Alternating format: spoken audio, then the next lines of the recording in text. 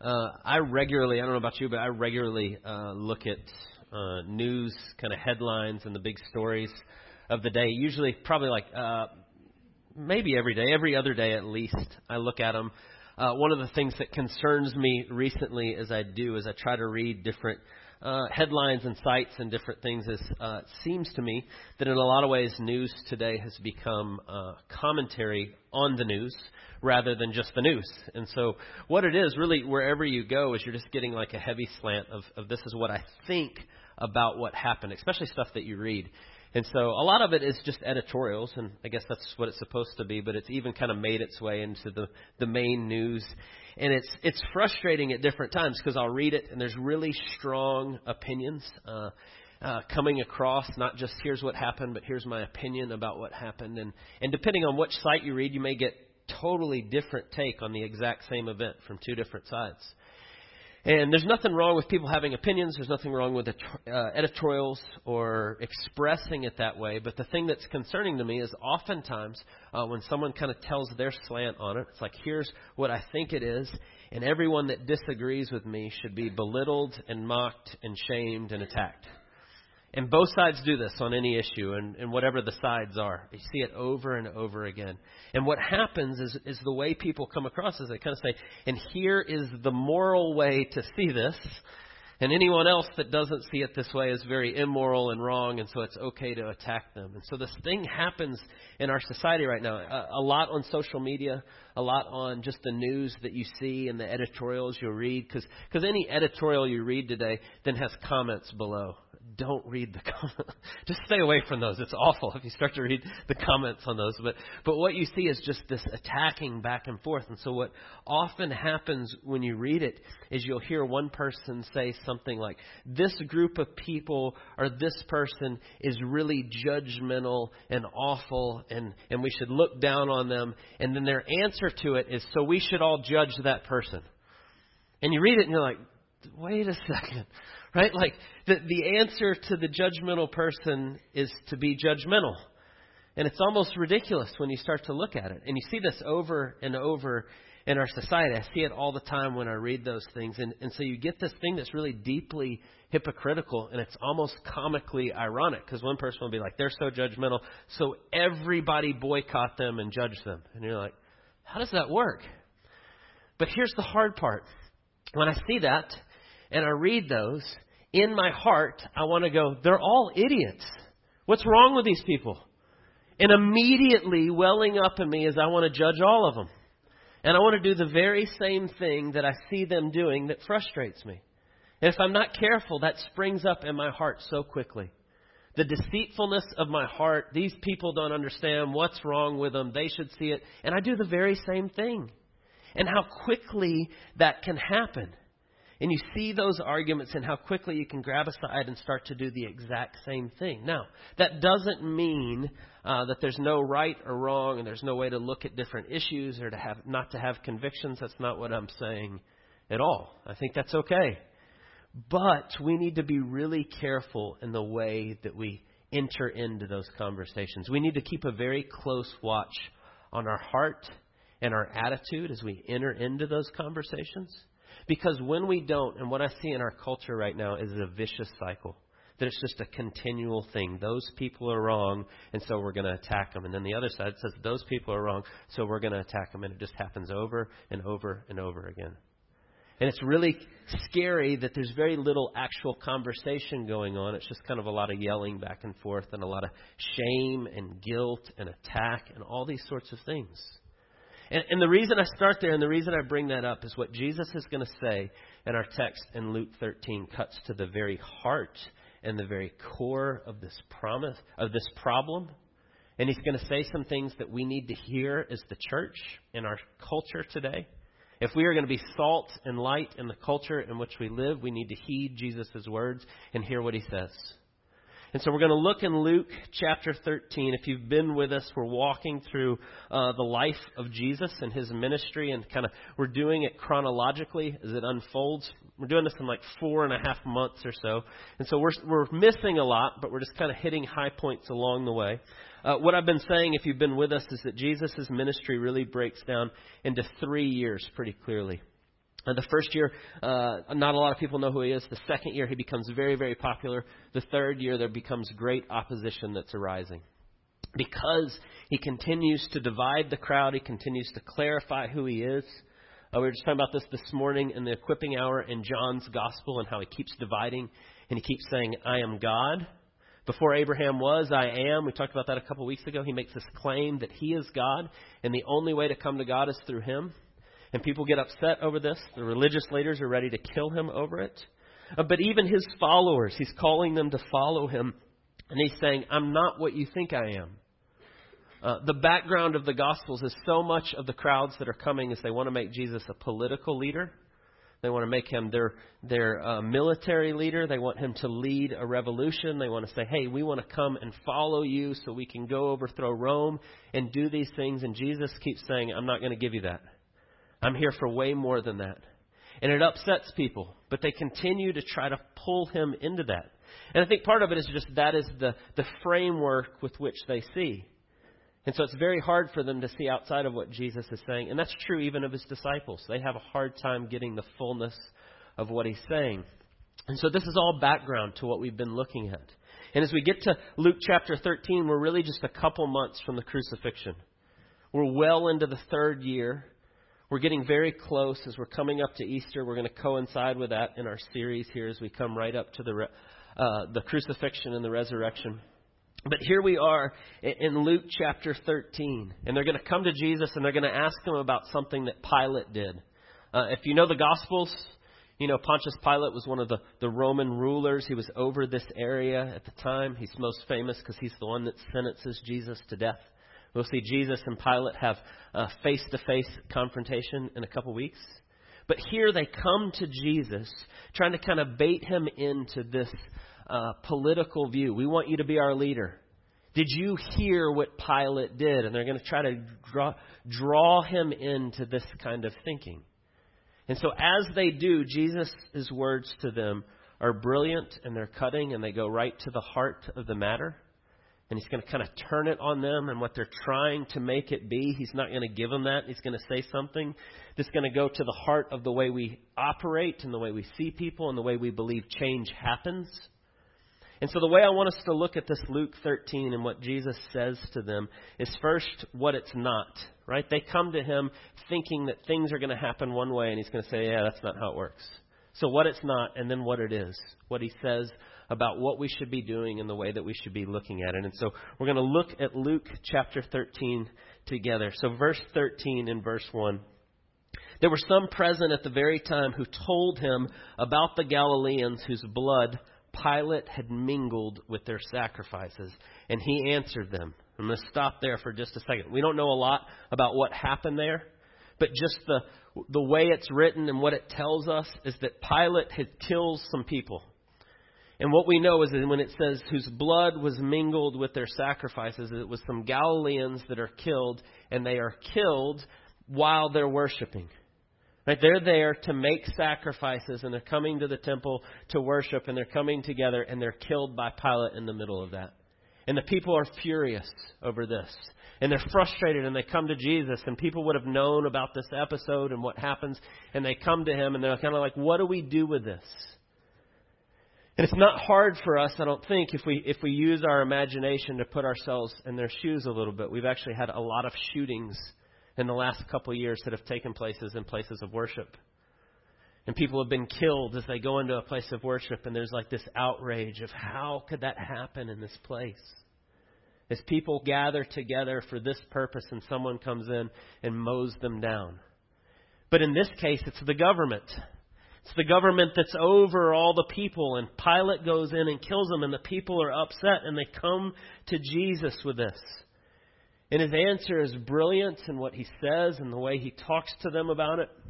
But he answers them, do you think that these Galileans were worse sinners than all the other Galileans because they suffered in this way?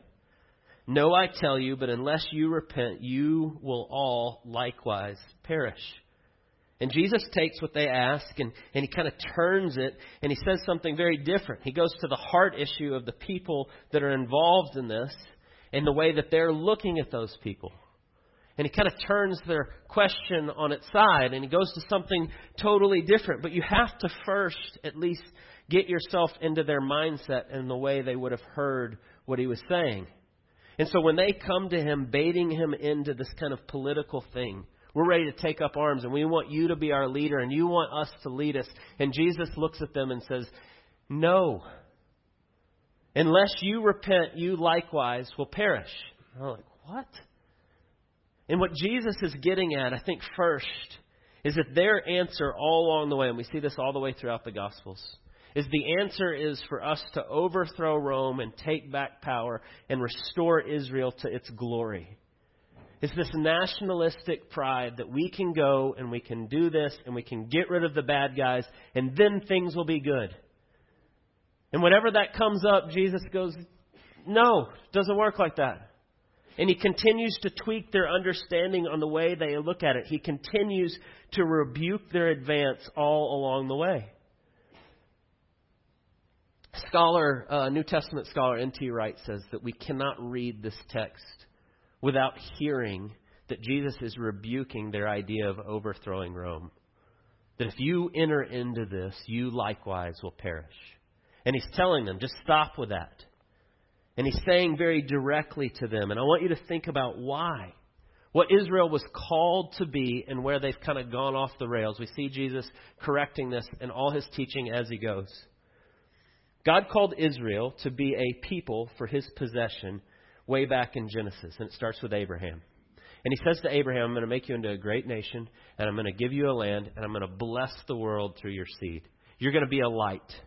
I'm going to show you what true worship of the living God looks like, and you're going to show the world what it looks like. And I'm going to give you laws that are just, and you're going to follow these things so that you can be a light to the world. And somewhere along the way, Israel got lost and started to make it about their own glory and who we are, and look at us, and we're the best nation. In fact, that's what John the Baptist comes critiquing from the very beginning. Repent, the kingdom is at hand. And he says, if you think you're saved by being Jewish, you're missing it and you need to repent. Right? Repent means to change from your thinking and the way that you're operating and turn and go the other way. And so when they come to Jesus here and they're saying, let's go get Pilate. And his answer is, repent or you likewise will perish. Jesus will continue to tweak this kind of thinking regularly throughout his ministry. One of his most famous sayings.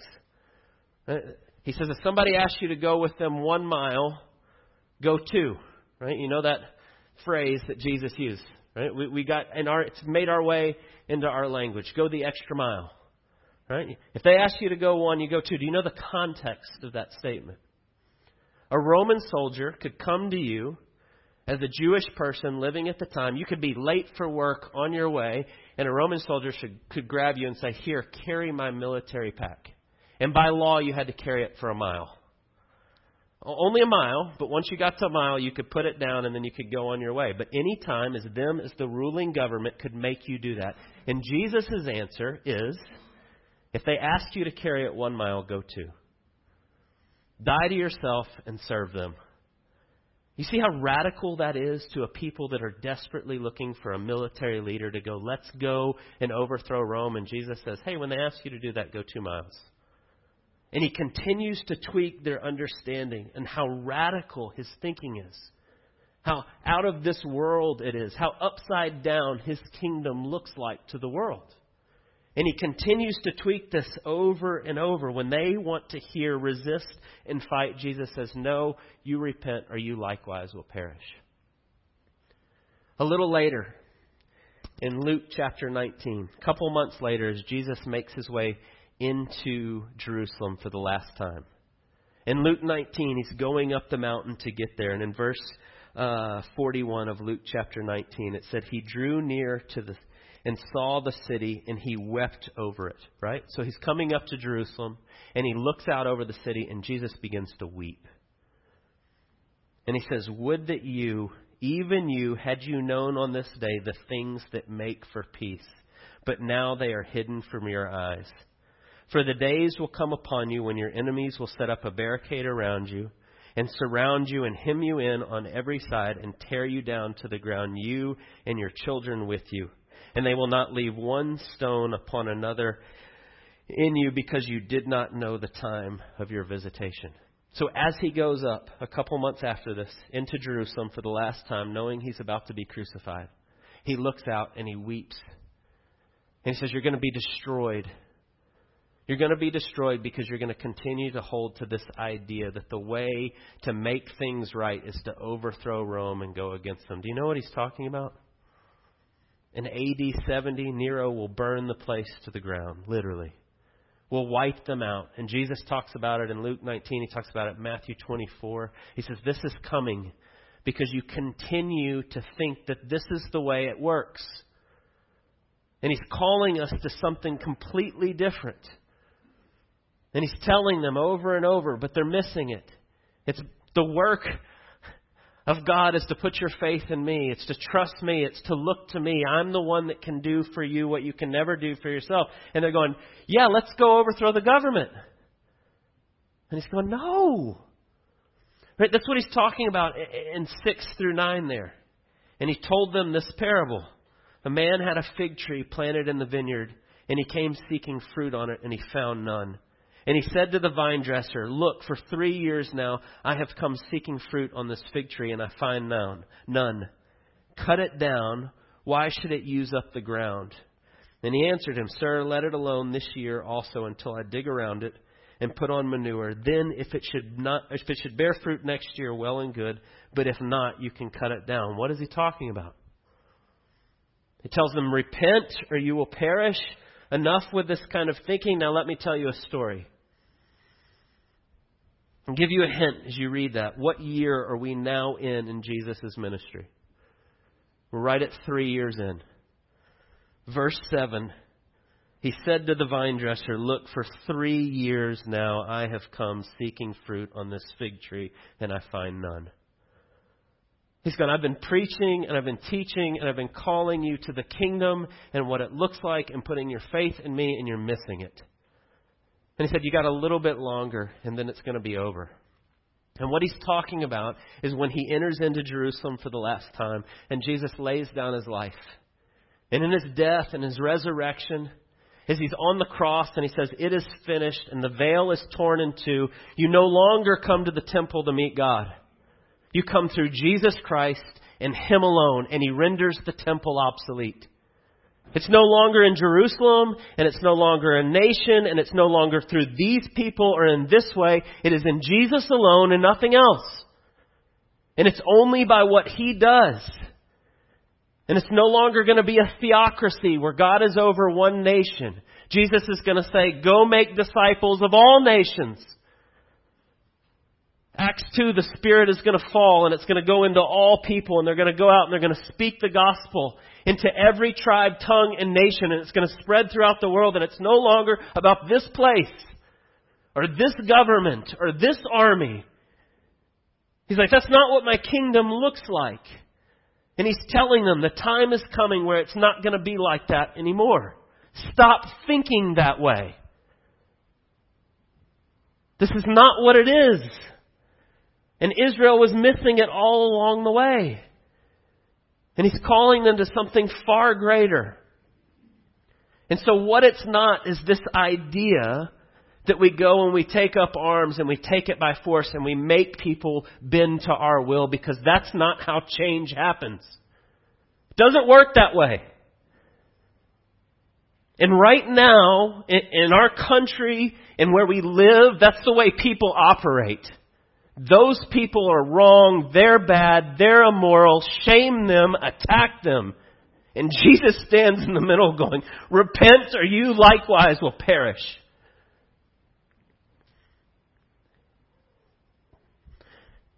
If there's going to be change, that we look at our country and we go, I don't like where it's going, or I don't like the things that are happening.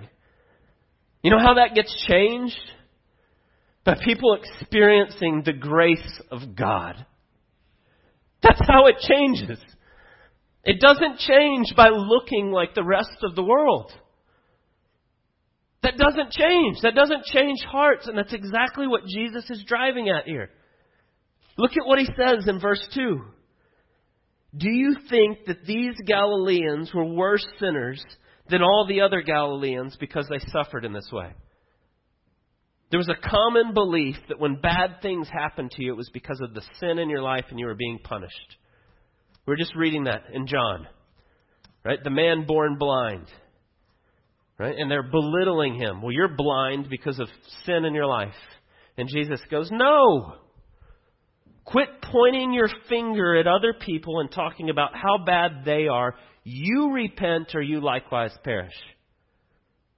Or he tells another story. He says, I tell you, of the 18 on whom the tower in Siloam fell and killed them, do you think they were worse offenders than all the others who lived in Jerusalem? So there was a tower right there in the center of Jerusalem, and part of it fell and 18 people died. And he says, is that their punishment? Is it because they were worse? And he says, no, unless you repent, you all likewise will perish. What's he talking about? He's saying, quit comparing yourself to everyone else and in your self-righteousness looking down on them, and you look at yourself. And I don't think it's too harsh to say it, and please hear what I'm saying as I say this. He says, that they were sinners that they were killed by Pilate? Or were they worse sinners because the tower fell on them? And in essence, what Jesus is saying is that you all deserve to have a tower fall on you. And it's by the grace of God that it hasn't happened. That's really hard for us to hear. And the reason it's hard for us to hear is we don't want to believe that we're the worst sinners.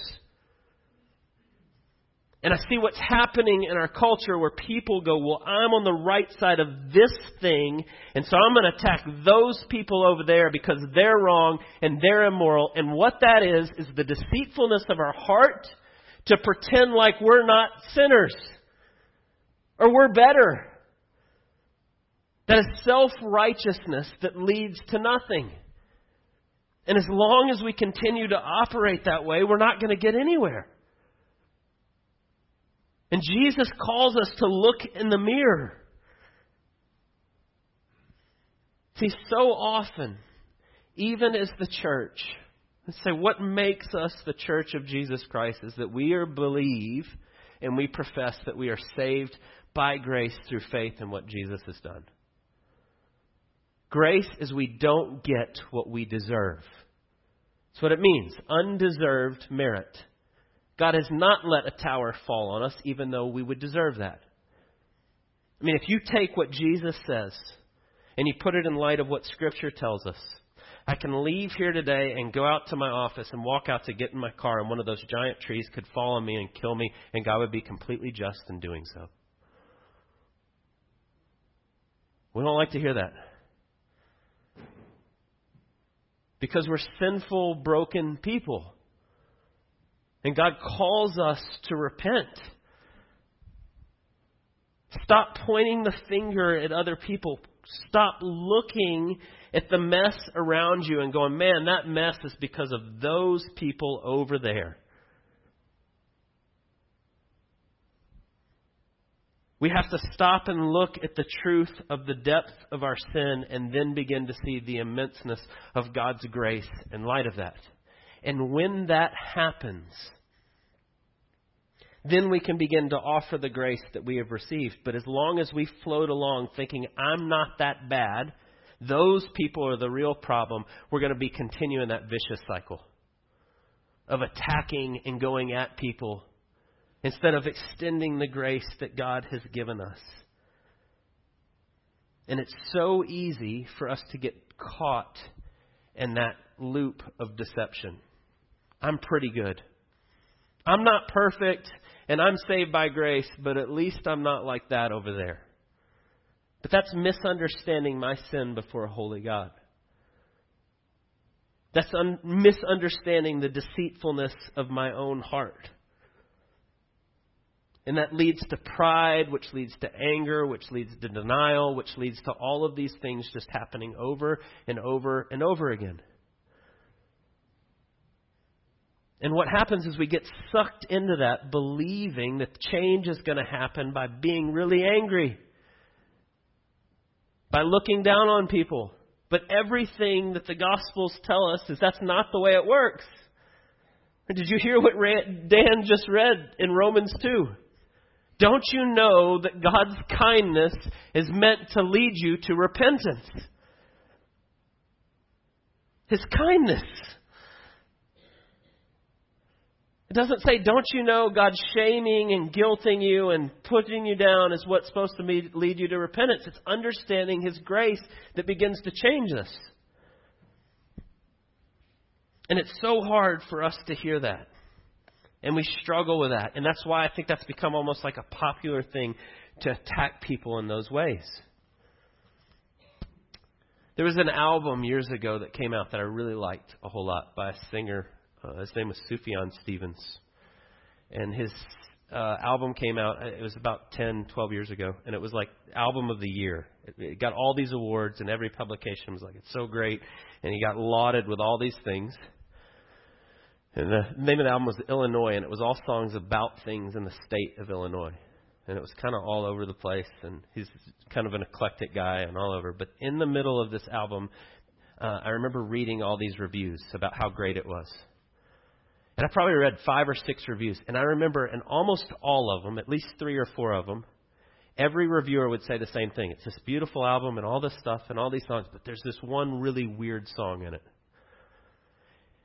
And one of the songs early in the album is called John Wayne Gacy. If you know who John Wayne Gacy is, he was a serial killer who lived in Illinois. And it's like, well, he wrote an album about Illinois. I guess thematically it makes sense. But why is there this really weird song about him lamenting all this horrible stuff that this guy did? John Wayne Gacy used to dress up as a clown to lure children. He killed 33 kids. Buried 27 of them underneath his house. And so when they caught him and they found out and they dug up his crawl space and this horror story. I mean, it's literally like the things of a horror movie. The killer clown who buries the children under his house. But what people said in the review about that album every time was the last line in the song. He sings about this guy, and at the very end he sings, and I'm really just like him, look beneath the floorboards for the secrets I have hid. And Sufjan Stevens was not confessing to being a serial killer, but he was taking seriously the teachings of Jesus that says, when I say to you, don't murder, but when you have hatred in your heart and you call your brother fool, you are also liable for judgment. Or when Jesus says, I say to you, not commit adultery, but if you've lusted in your mind, you've already done it. Sufjan Stevens, as far as I know, claims to be a Christian. And I think what he was saying in that song is the problem is not out there with those people. It's in here in the sinfulness of my own heart. And I'm so aware of that I desperately need the grace of God and what He's done for me in Jesus. And the only way that I begin to extend the grace of God is by experiencing it in my own life. And when we think that those people over there are so messed up, we're missing that how desperately we need Jesus. Where we are in our culture, in our country, is we desperately need the church to stand up and say, I am the chief sinner among all, and I desperately need Jesus. And then extend the grace that God has given us to those around us. Because what God says is that people are changed by coming into contact with the grace of God through what Jesus has done. It's not by attacking. It's not by shaming. It's by showing them that God loves them. That He is for them. That He wants a relationship with them. And as long as we slide into that thing that our culture's doing, we're not being the salt and light that God has called us to be. We're about to come into the endless cycle of elections and presidential elections and all these things. And everybody's going to talk like this is the thing. And if the right person's not elected, it's all going to fall apart and they're going to get really ugly. And we have an opportunity to stand up in the middle of that and preach Christ with our lives and the way we operate and the way we talk and the way we meet people in the middle of it. To be salt and light when that begins to happen. We have a great opportunity to show people what the love of Christ looks like. But the truth is, when you do that, it's going to be hard. Because that is so our culture. And people are going to attack and they're going to say things and you try to be gracious and guess what happens? They're not going to be gracious back. And then you're going to want to go, well, forget this. This doesn't work. Let them have it. But in 1 Peter 4, Peter says that if you suffer for the sake of Christ, rejoice. It is a good thing. And then right after that, he says it is time for judgment to begin with the household of God.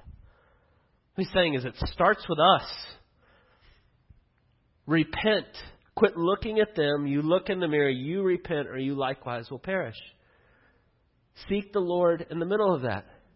If we claim to be grace-bought people, how can we not offer grace to people around us?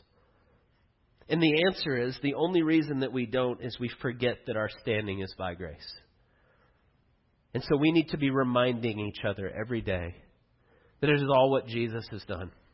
And so hear this morning. You are more sinful than you ever thought possible, but you are more loved and accepted than you ever dared hope, and it's all because of our glorious King Jesus. So let us go and extend the grace that we have been given to each person that we meet. Let's pray. Lord, we thank you for the glorious good news of the gospel. We thank you that you don't give us what we deserve. We thank you that your kindness and your forbearance and your patience is immeasurable. That you love us and that you call us into relationship with you. When we ignore you, when we don't seek you, you continue to pursue us. Let us be people that embody that to those around us. Give us great patience. Give us love for those that are around us that think differently, that see things differently. Give us great empathy. Let us see them as our brothers and sisters that are made in your image that desperately need to have a relationship with you. We thank you for your great grace that you have given us, and we pray all of it in Jesus' name. Amen.